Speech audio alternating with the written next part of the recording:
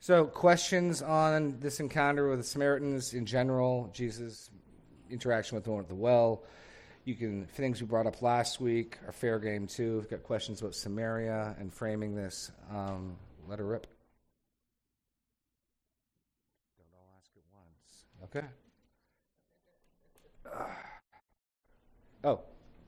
Eric. So they're traveling from Jerusalem to Galilee, correct? Not Jerusalem. Jesus' movement was from Jerusalem to the Judean countryside. So he literally it starts with he went into the countryside of Judea. So presumably that's the north-ish. Okay. Yeah. So is it a normal route that they're taking? Would other Jews at this time have traveled through Samaria, or would they have purposely avoided it unless they absolutely had to? If your Bible has a map of see it's the direct route, they're going straight north. You could go to the coast and go north of the coast. It would probably be an extra 40 miles or so. But you could take, so there are alternate routes, but they're taking the most direct route. Is there any historical evidence of what was the norm for Jews? Were they so abhorrent to the Samaritans that they would take the extra 40 miles on foot? There is some extra biblical evidence that certainly those are the Pharisaical. I mean, what's hard to tell is how many of the commoners do stuff, because you've got this clear divide even in John. This mob who doesn't know the law is accursed. The rabbis, the Pharisees, they wouldn't go near Jerusalem. They'd go out of their way. We actually, to give you an idea of just how unclean the Pharisees viewed the Samaritans, we've found, or it's been discovered in some of their writings from Jesus' day, that they taught that Samaritan women were menstruating from birth continuously. Thus they were in a continuous, this is their teaching, it's not true. Thus they're in a continuous state of ceremonial uncleanness. Thus anyone who touches them becomes ceremonial unclean. Right, so there's no that's salvation. the view they had Okay. of them. So if you're on board with that, now again, we know in these situations there are people who just culturally not care. 40 miles is a pretty big, but it's the Jews have nothing to do with them. John throws that in as well. So the bleed over is pretty significant. So I don't know how uncommon this is, but I don't think they'd be buying food from Samaritans. Just that's the thought process. You're going to these type of unclean, filthy people. We know even into Acts, Peter is having a hard time eating meals with Gentiles when the big Jews from Jerusalem are present. Actually, we get that from Galatians. But so those types of separation things, those are in place, even to Jewish fishermen. So I'm guessing not many, and the likelihood further that they're buying food from them as opposed to packing food. If you did have to go through Samaria, I'd think you'd go through without stopping at the town, without buying things, without interacting with the locals, and just get through as quickly as you can. So is that? I'm not sure if you're going anywhere else with it, but that's the information I have. Yeah. Yeah, sorry for that tidbit, but that just to give you an idea of the scorn the Jewish religious elite had. That was their teaching. Yeah. I mean, the divide between the Jews and the Samaritans was easily, I'd say, it'd be in the category, I mean, easily comparing things. I'd say it's similar to the divide, in the South during the Jim Crow laws and stuff, that type of divide. I don't want to use your drinking fountain. You can have your own drinking fountain. That type of, I'm just thinking of things that in our culture could be close, something like that. I mean, or worse even, something like that, where you really want nothing to do with this person.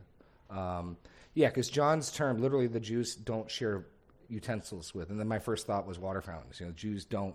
So him asking her to take a ladle and a bucket, and Jews don't touch vessels that the Samaritans touch, but Jesus is willing to. Is remarkable. Okay. Any other questions along those lines? Siobhan. Could you give a little background on the Samaritans? Because weren't they descendants of like Jacob, but then they started mixing? Where were you last week? I was on a work trip, sorry. I'll be happy to. But I'd say 2/3 of last week's message is exactly that. The short history is that Israel. I'll try to do this. How short this is. Israel takes possession of the land under Joshua. Then you have the period of the judges. Then you have your first king. And just to keep this in mind, the law of Moses deals with Israel as a unified nation, and yet they're operating under three kings for they're split in half. I mean, we're off the program, we're off the script once you get to Jeroboam and Rehoboam. So you get Saul, David, Solomon. Solomon's son Rehoboam provokes the people, is a punk, and the 10 northern tribes say later and just leave. And they make Jeroboam the king. God offers, before this, God sends a prophet to Jeroboam and says, look, if you will honor me and be faithful, I'll build a dynasty for you, just like I'm going to build it. And we're told that Jeroboam is afraid that if the people return to worship in Jerusalem 3 times a year, like the law of Moses prescribes, their hearts and their loyalty and allegiance will shift to the house of David, and they'll kill him. So he sets up an alternate site of worship. He makes golden bulls. So right out of the gate, it's a civil war. Well, not even a war. There's not a war. It's a civil revolt. And then we get immediate paganism, immediate idolatry. And then, without any exceptions, all the kings in the north are terrible, wicked guys. And what gets repeated is he walked in the sins of his father Jeroboam until you get to Ahab, who puts it. So it gets called Samaria because they make the capital, the city of Samaria, in Mount Samaria. And so very quickly, just like we'll talk about D.C., and we're referencing the capital, but we're also meaning the government, Samaria starts to become synonymous for the northern kingdom, although most commonly in the Old Testament it's Israel. When you see Israel and Judah, you're talking about the 10 northern tribes and the 2 southern tribes. So Israel's capital is Samaria, and they don't recognize the books of the Bible after Moses. And the reason for that is because the books of Moses talk about the place the Lord your God will choose, but they don't identify the place. Once you get to 1 Samuel and 2 Samuel, David chooses Jerusalem. And now you got to go to Jerusalem. So you could, in theory, in some sense, hold on to the first 5 books of Moses and claim the place that the Lord your God will choose is Mount Samaria, which is apparently what they did. Then, after they're taken captive by Shalmaneser and the Assyrians, Shalmaneser repopulates the land with these people from all over the place. And you get the syncretistic worship where the text says they feared the Lord, yet they worshipped other gods. So they're trying to have their cake and eat it too, trying to worship the living God, and they're trying to worship these other gods. And it's terrible. I mean, and part of the point I was making last week is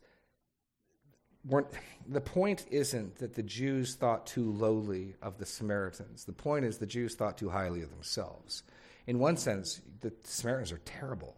I mean, and that's one of the things we see Jesus do. He doesn't, well, who can tell? No, you guys worship what you don't know. I mean, that's got to be a stinging statement. It's not the critical issue for Jesus, because the critical issue for Jesus will be, who do you think I am? But since you've asked, yeah, your mountain's the wrong mountain. Salvation's of the Jews. Yeah, you picked the wrong team on that one, certainly.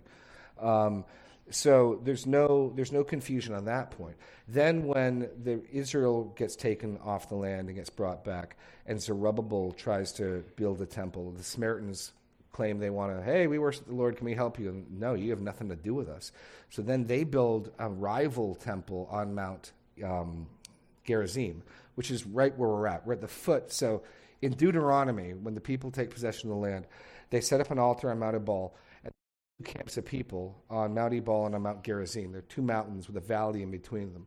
And the people, the part of the people on Ebal pronounce the covenant cursings, and Mount Gerizim pronounce the covenant blessings. And so this has got a rich history in the taking possession of the land. So when the woman says this mountain, she's looking at Gerizim, which is where they're claiming now the worship's supposed to take place. So that's the backdrop of all of that. But that took me 5 minutes, and I spent about 30 minutes of it last week on it. So check it out. All right. There's the greatest hits. Awesome. Okay. Any other questions on this?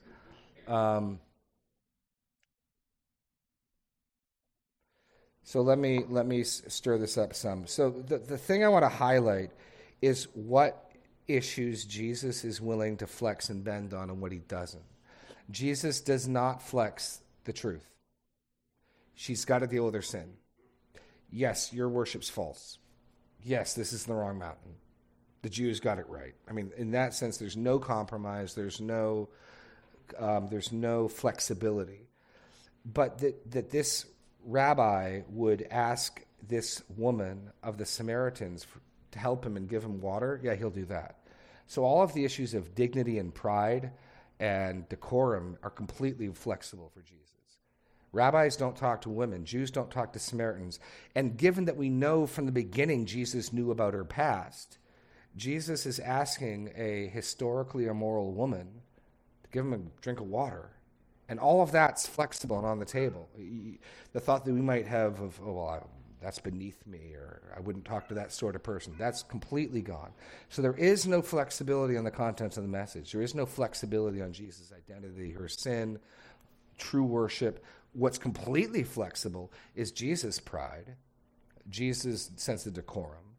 Those are the things that completely, I mean, he's going to humble himself to the point of death on a cross. In one sense, this is nothing, right? I mean, the extent to which Jesus will humiliate, which is a cognate with the word humble. Yeah. That's part of the lesson I get from this is, any part of sense of that's, of disdain to talk to someone. I mean, we can have disdain for people for political reasons. Oh, they're a liberal or they're conservative or they're any of those other things. Yeah, that's completely cross those lines. Who cares? Be like Jesus. Reach out to them in love. Talk to them. Share the words of life. And yet don't compromise on the truth of the gospel. Don't compromise in any way, sense or form, with the content of the message. Zach.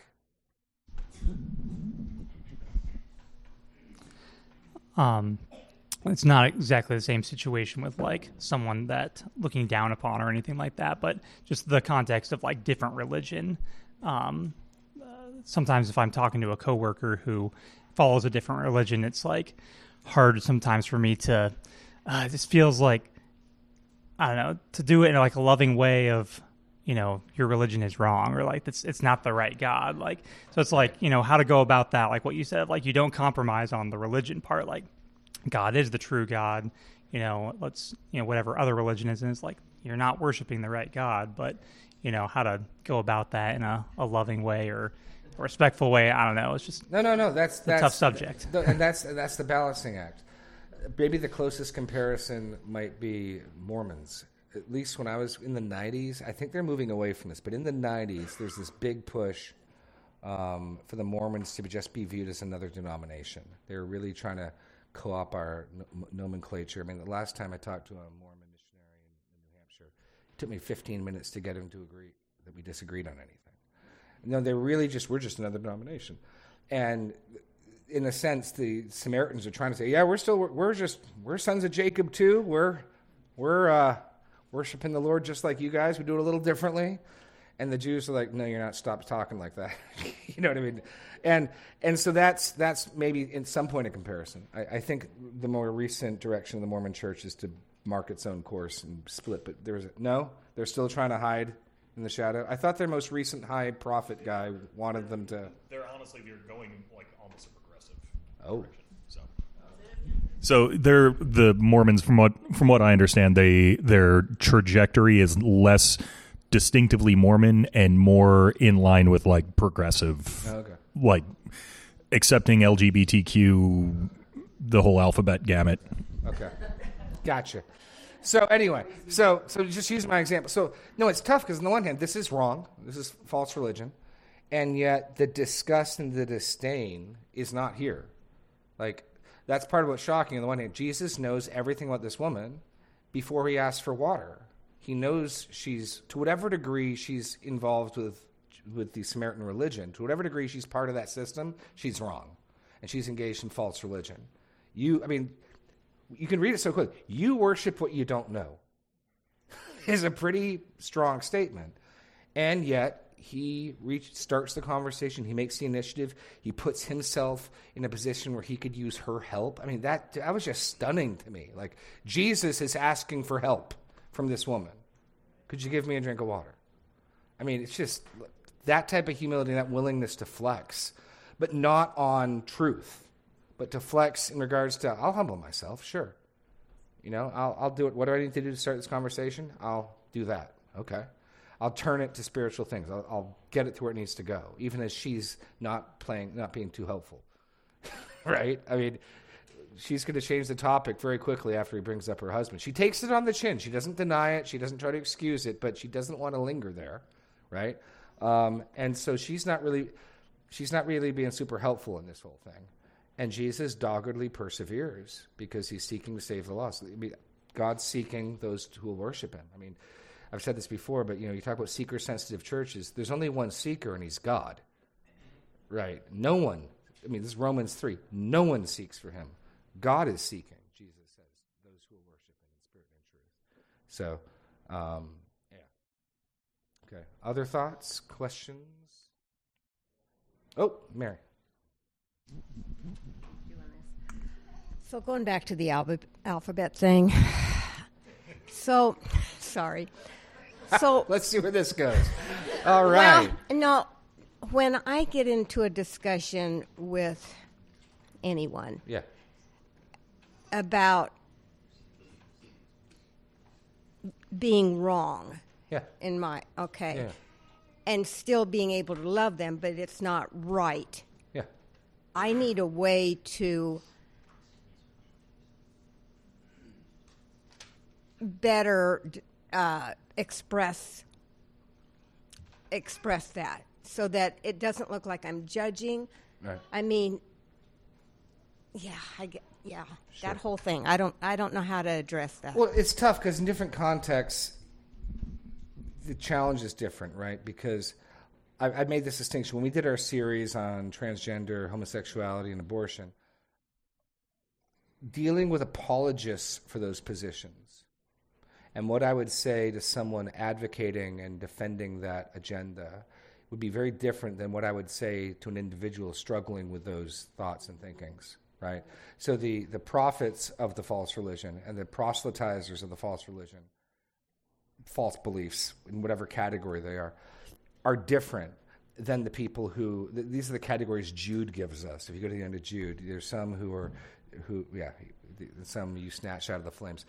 So if I was talking to someone confused about their gender, I would probably have a different approach than if I was talking to like a professor, gender studies major professor, who I'd speak more frankly and more just bam, I wouldn't want to in any way compromise truth, but the gentleness, the firm, however, going at it. But what we need to affirm, and what I try to do is just link it back to the Bible. It's like, look, I'm a Christian and I believe the Bible is God's word, and my understanding is the Bible says X. And I believe that, and the challenge is we don't want to be, and I think the church may have been somewhat guilty of this in the past, is respecters of sins. Generally speaking, the sins I don't struggle with are the ones I view as really bad. And the ones I struggle with, well, that's what everyone deals with. You know what I mean? And so understand the unbelieving mindset. The unbelieving mindset wants to say that we believe what we believe about sex and marriage because we want to dominate, shame, and exercise power and control over people and hate people, right? But they got some credence for that because, and I'm just going to generally speak about the Western Church, to their ears, we say marriage is holy, but when no-fault divorce laws happened under Reagan was the first guy to introduce them. Where was the outcry from the church then? Where was the marriage is sacred then? And so the unbelieving mind sees not a lot is said about, fornication, adultery, divorce, and all of a sudden we get to this thing, and now marriage is sacred. And so to whatever degree we've overemphasized some sins or minimized other sins, I get why they look at us and they say, I'm not really sure you're the pro-marriage people. You just seem to be the anti-gay people. Not that we can change what we believe, but I get why. There's a reason the Amish win every court case they're in, because no one questions whether the Amish believe what they believe. They're driving horses and buggies. Like, no. There's no one thinks you're just doing that to oppress people. Like, people get that they're sincere. I get why Americans watching the Western Church struggle with the church at large's sincerity as being pro-marriage. I get the stumbling block we've put in front of them, which is simply to say, I'm not going to compromise what I think is true, but I'm going to get a certain amount of, I can see why you have a hard time taking some Christians seriously on this. I can see why we've made this hard to believe. So I think a certain amount of humility is good.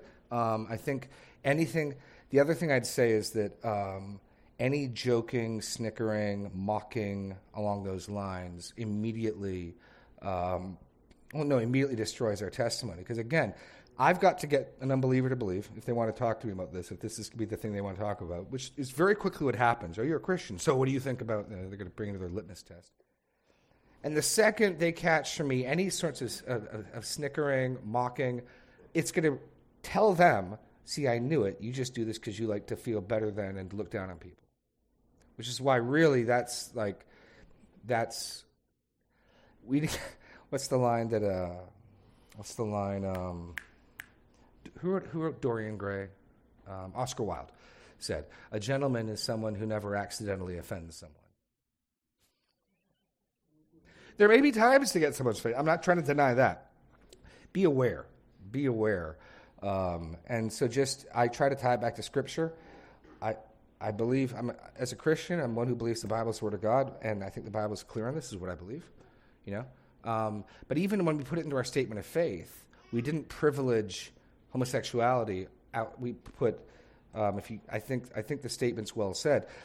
We believe marriage is the only legitimate context for human sexuality to be expressed, and we believe all other forms, such as we put fornication, adultery, homosexuality, and others, making it clear this is one of a couple wrong, sinful expressions of human sexuality, and not trying to single it out like homosexuality is the one unforgivable sin.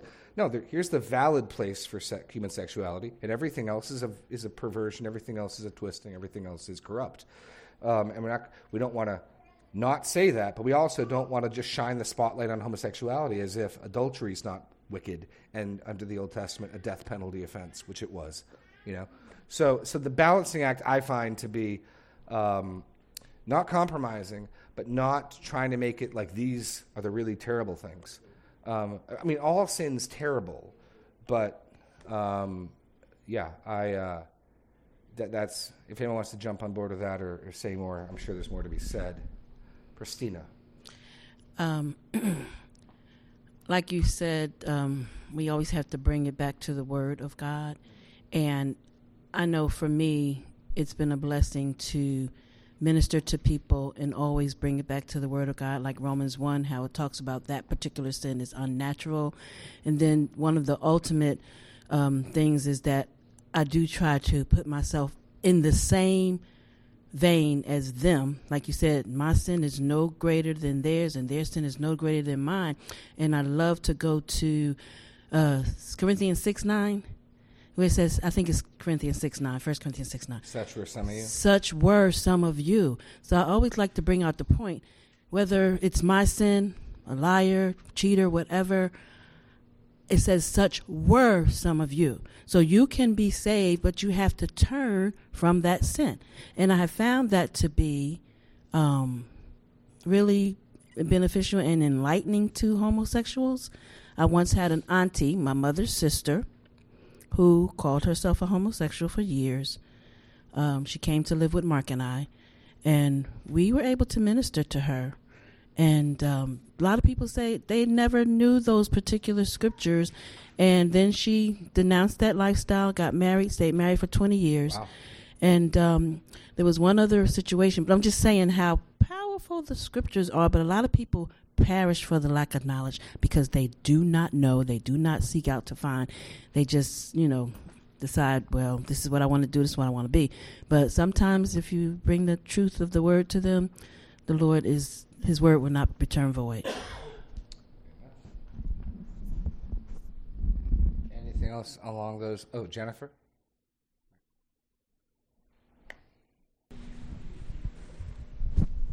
Rosaria Butterfield comes to mind when talking about this, and I just think she can be a good example when you're looking. Tell us who she is and so, how you might interact with her. I don't know all the details. So basically, she had a homosexual lifestyle, and there was a pastor who, she was in his home, hated what he believed. He didn't compromise the truth, and yet he showed care and love, and over time she came to faith. And now she's now married, I believe, to a pastor, and she wrote the book, The Gospel Comes with a House Key, and just how hospitality and having people in your home, again, not compromising truth, but when they see you love other people in the church and when they see your care for them, how that really opens up that door for sharing the gospel. And so I think she can be a modern day help sometimes to putting flesh on bones of what does this look like to not compromise truth and be like, we're speaking biblical things in our home, come into our home, and we still care about you as a person without condoning your lifestyle. And then the other thing that came to mind as you were talking was when I was at the pregnancy center, abstinence was something we talked about, which was not a comfortable thing to tell someone in front of you about. And I remember one gal, this was not the normal, but just talking about, do you actually know what God says about sexual sin? And she didn't. And her response basically was, that makes me not want to do it. I never had someone say that except for her. But we don't know how God is going to work in someone's heart to when they hear what he says. No. Good. Oh, Deb. I also was hearing what you said, Jen, and Pastor, you said love does not equal affirmation. Correct. And that is something that I struggle with because there are people in our lives who've accepted the wrong lifestyle or the wrong living with this one and living with that one, even, and they know how I feel about it, but how do I still be affirming as I interact on a house key type of thing? Because there's even getting to loved ones in your family. You still have, they've decided they're coming out of the closet, and they want to have a wedding, and it's like you're offering your estate for them to get married on. You know, how does this all fit together? It just is a mess. We're going on a tangent, but I'll go a little further. Sure. The challenge for us, Paul in 1 Corinthians 8 and 9. On the one hand, an idol's temple is nothing. Paul says, I can eat a meal there. Right. So, on the one hand, he's not feeling like, oh, this is evil ground. Yet in 1 Corinthians 10, pagan worship and participating in evil is a very different thing. So when you're dealing, and this is where the culture that insists if you don't affirm me, you hate me, is going to want you to affirm them by coming to the wedding, by approving of that. And I would say I don't think you can in conscience do that. But what you can, here's what I found helpful is like, yeah, we disagree. Cool, you want to get a burger? Like, no, I mean, like, no, because they're so ready for, oh, we really disagree. You hate me. Like, no, we disagree. You want to go chat? You want to come over to my house and have some coffee? That'd be the first thing I'd say is making it clear we can have a real disagreement and not have to hate each other and be cruel to each other. That you got to be wise to not affirm that the shift has been from tolerate to accept now to if you won't celebrate this person, you hate them, and the reality's got to go. Yeah, I can't do that without being a liar. So I can't. But if the family members want to hoist that on you, there's not much you can do. But you can certainly try to make it clear. Usually, what they're expecting is once you make the statement, I don't think that's right. Therefore, you are not welcome in my home ever again, or something, And so try to making it clear, like, no, we disagree. Merry Christmas is a Christmas present. We disagree. We want to come over for dinner on Thursday, like trying to make it clear we don't actually believe disagreeing means I hate you, But no, where you're trying to be forced to affirm, to approve, is challenging, because people will try to. That's what the culture says love means, and so people want to force believers to either compromise on that point or see, we knew you hated us because you think it's wrong, like, okay, I know, and fair enough, that can be done, but yeah. Mary, microphone. Oh, you got the mic. Ooh. So I guess I have a question on what do you do with a lot of people will actually call themselves by the name of brother, who, like when we look at 1 Corinthians 5:11, I assume you already knew I was going there. What do you do with someone as far as hospitality when we are told, do not even eat with such a one? Right. So let's go to the passage you're talking about, 1 Corinthians 5.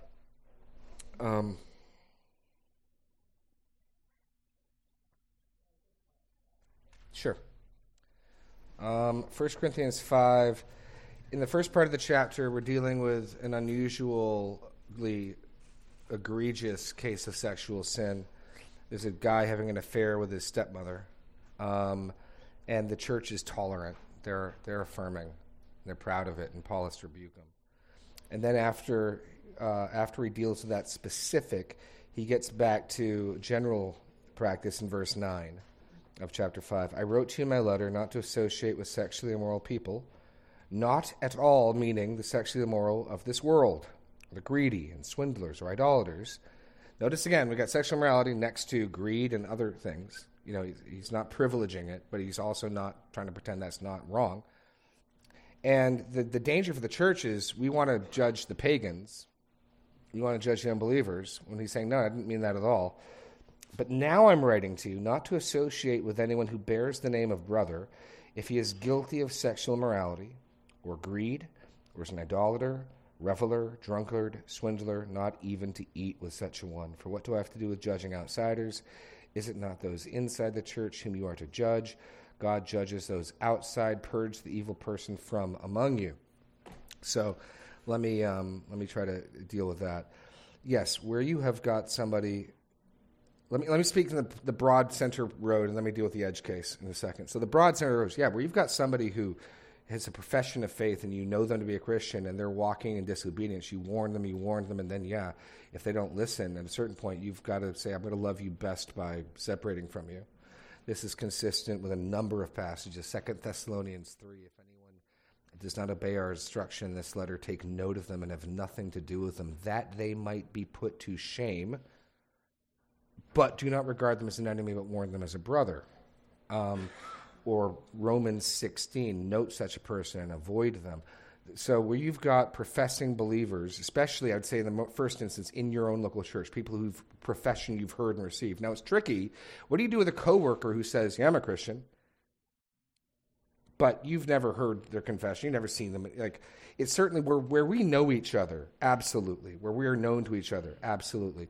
I've had at least one person in my life who said they were a believer, and as I talked to them, it became very clear to me what they meant was they're an American moral Judeo-Christian person. And in short order, I stopped. So it's not a magic formula.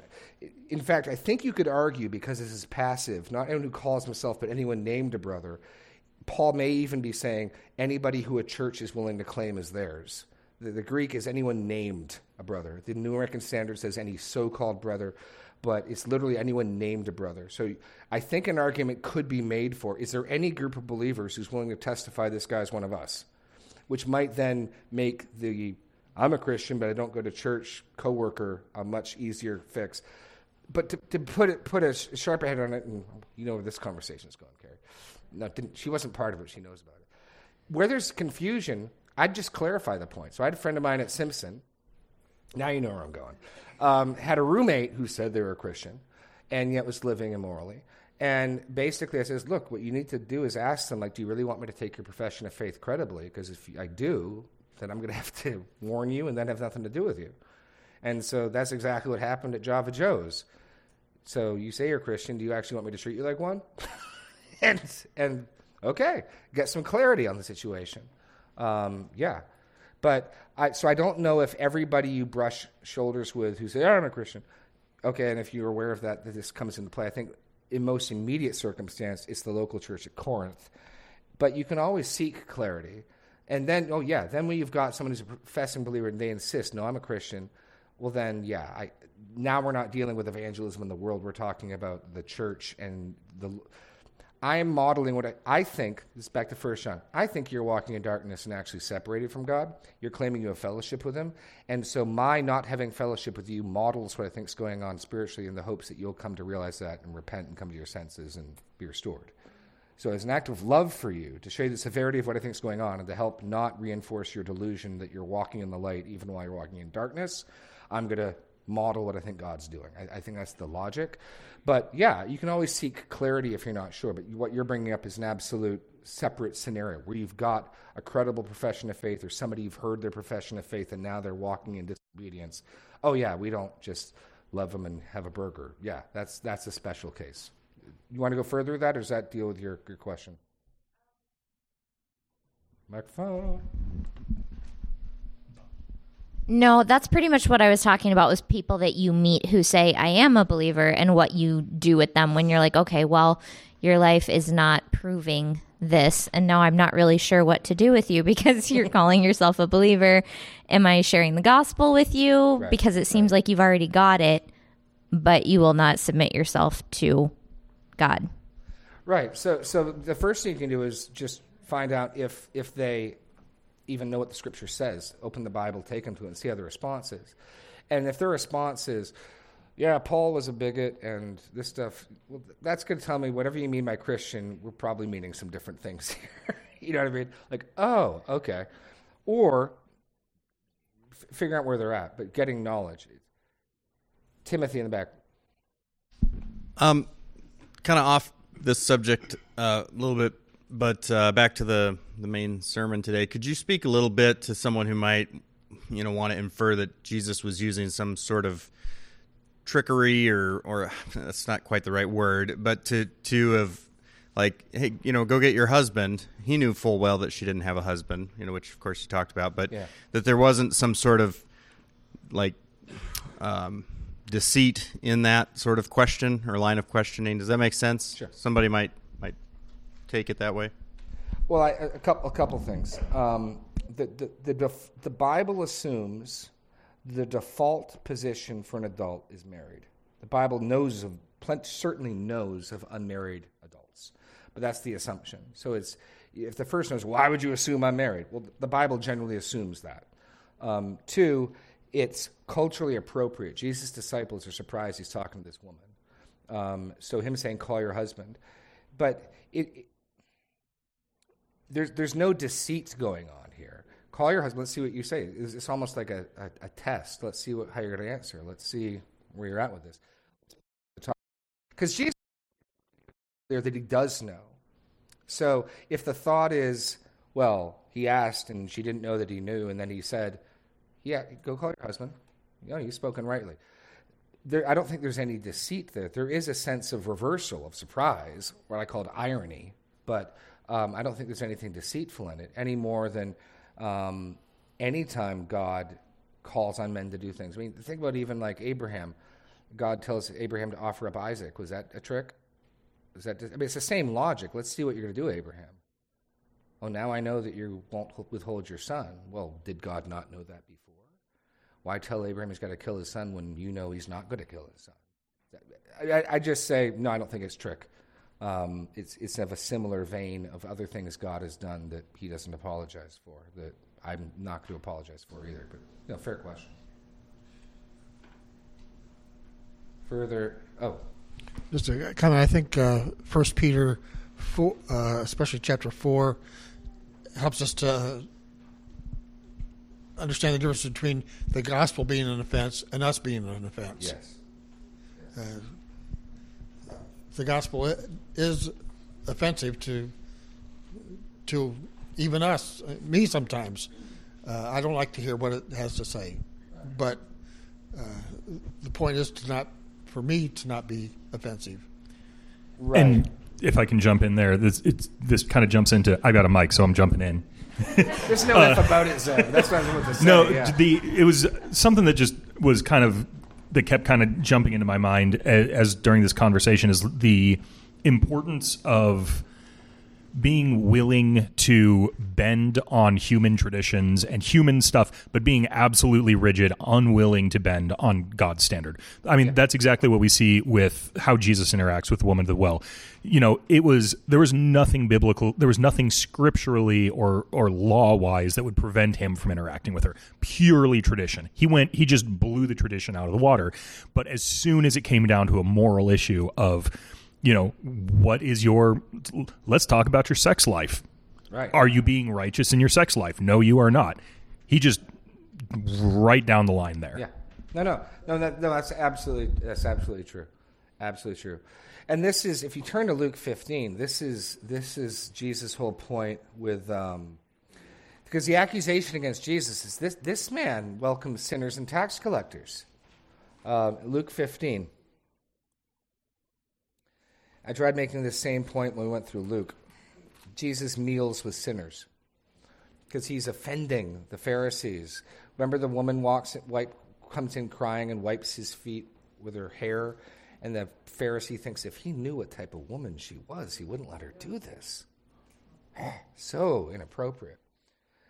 So Jesus' solution is, and again, I've tried to emphasize this, and I'll continue to try to emphasize this.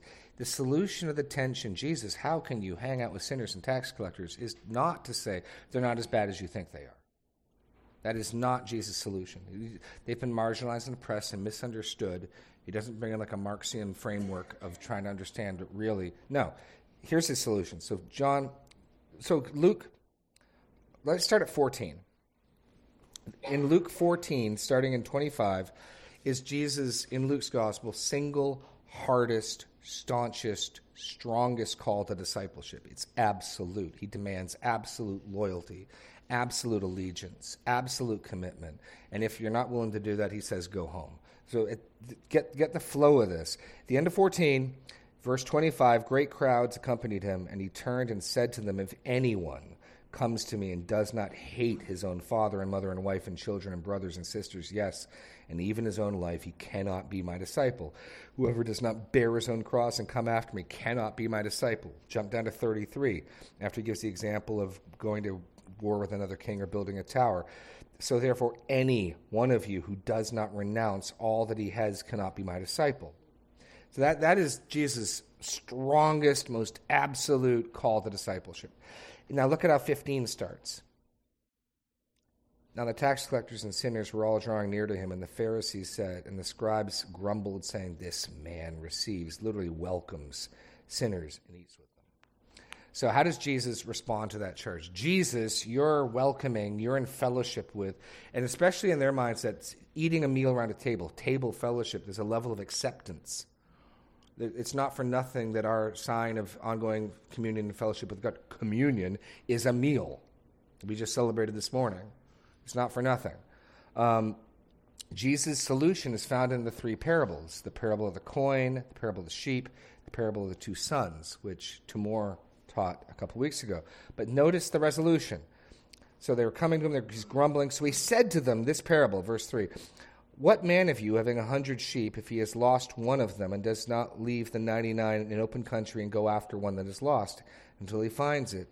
When he has found it, he lays it on his shoulders, rejoicing. And when he comes home, he calls together his friends and his neighbors, saying to them, rejoice with me, for I have found my sheep that was lost.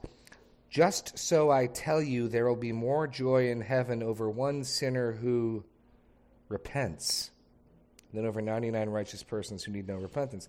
Jesus' solution to the charge, Jesus, you eat with these notorious sinners, is yes, but they're repentant sinners.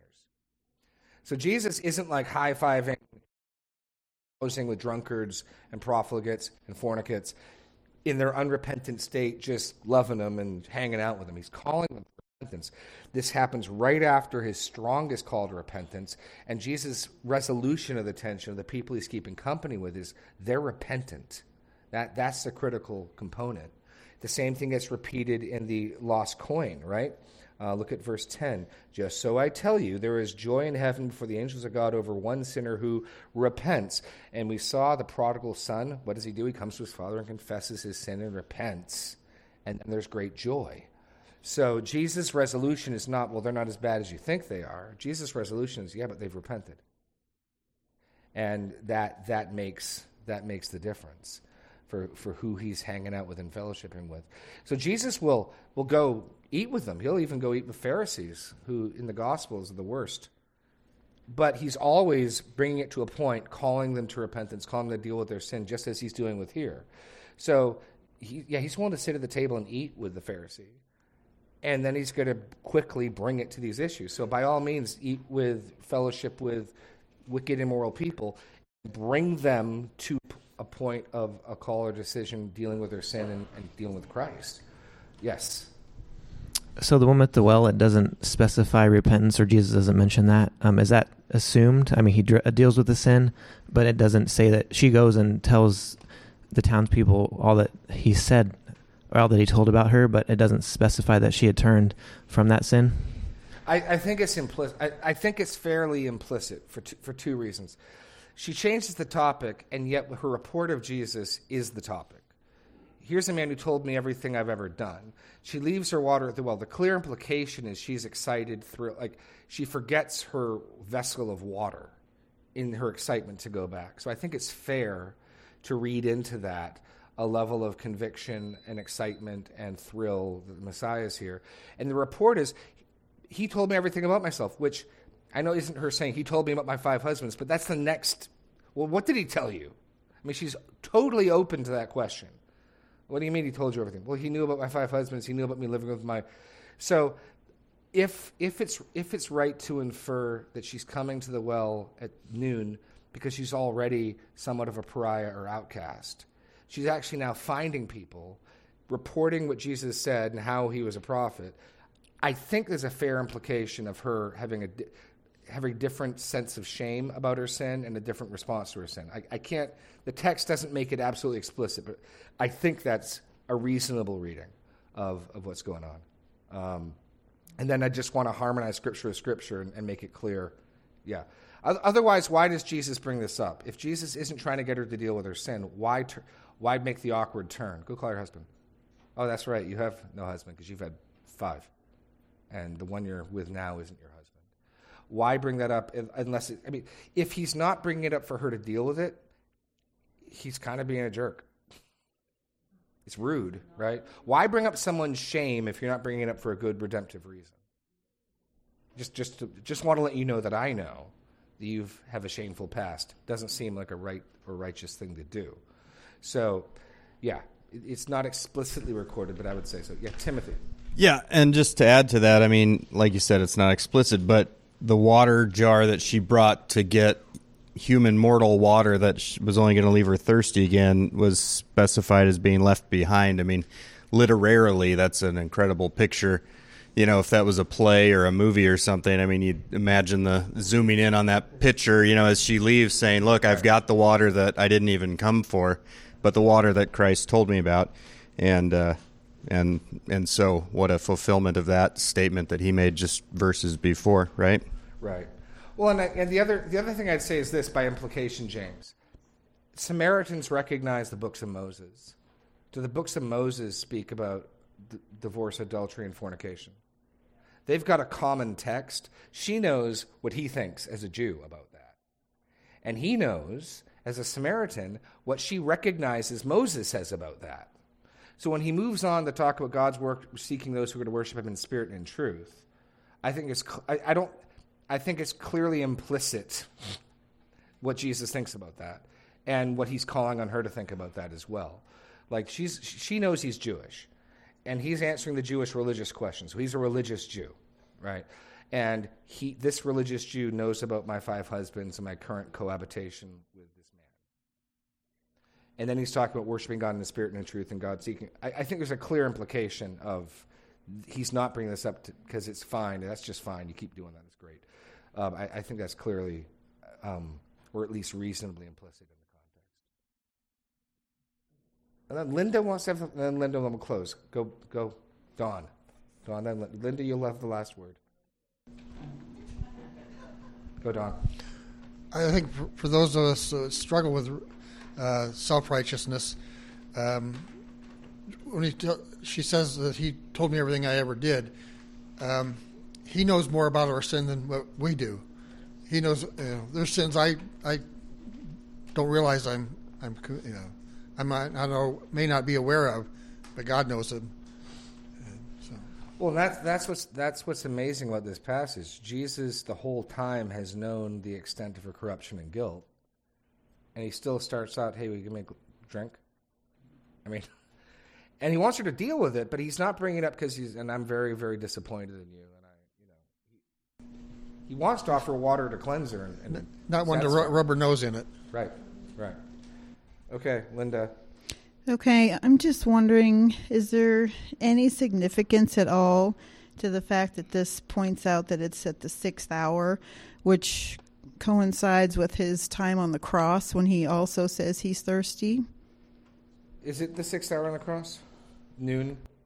It's possible literally. I think the significance here is it makes it clear why Jesus is tired. So it starts out, Jesus, okay, back to John 4. John 4. Jacob's well was there, so Jesus, wearied as he was from his journey, was sitting beside the well. It was about the 6th hour. That's when we're told the hour. And it's to explain why Jesus is tired. If he's been walking all day and it's noon, yeah, I get why he's tired. Throw in the fact they don't have food. He sent the disciples in to buy food. One of the pieces of implication from that is they didn't have any. So you've been walking all morning without food, and it's noon. That's the most direct significance. Then we also know that's when she came to the well, which is an odd time to come to a well. It makes sense for Jesus to do it because if you're traveling, you get to the well when you get to the well. But for her, why would you come out at noon instead of the morning or the evening? So the 6th hour on the cross, I have not considered whether there's any deeper significance to that. I think it is interesting, though, that John has Jesus twice speak of being thirsty, and he gets more help here than he does on the cross. I mean, there's a real sense, and we'll see this in the next 2 weeks. This Samaritan village and this encounter is meant to absolutely shame the Jews. Jesus comes to Israel, and the Jews crucify him. This Samaritan village welcomes him, calls him the Savior of the world, and wants him to stay with them. And the very first person Jesus clearly reveals his messiahship to is this woman. It's meant to absolutely, the contrast, the despicable, awful Samaritans, and this particularly despicable, awful Samaritan woman actually responded rightly and received the truth. What's stunning, I'll end with this, what's stunning is I think I mentioned this last week, but why does Jesus leave? Why, when they ask him to stay, can he not stay? This is remarkable. In 4, where is it? 43. After the 2 days, he departed for Galilee. Why? For Jesus himself had testified that a prophet has no honor in his hometown. I have to leave because I came to be rejected, and you're not rejecting me. If I'm gonna get crucified, I'm gonna have to leave Samaria and go to Jerusalem. That's what he says. Well, that's what John says.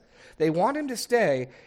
So, or for, he departed. Why? Because he himself had testified that a prophet has no honor in his hometown. So, when he came to Galilee. So the whole reason he leaves is they're responding to him too well. He came to be crucified, and the Samaritans aren't going to do that to him. So I got to go to Galilee. I mean, yeah. And with that, we'll call it a day. God bless. Godspeed. Good day.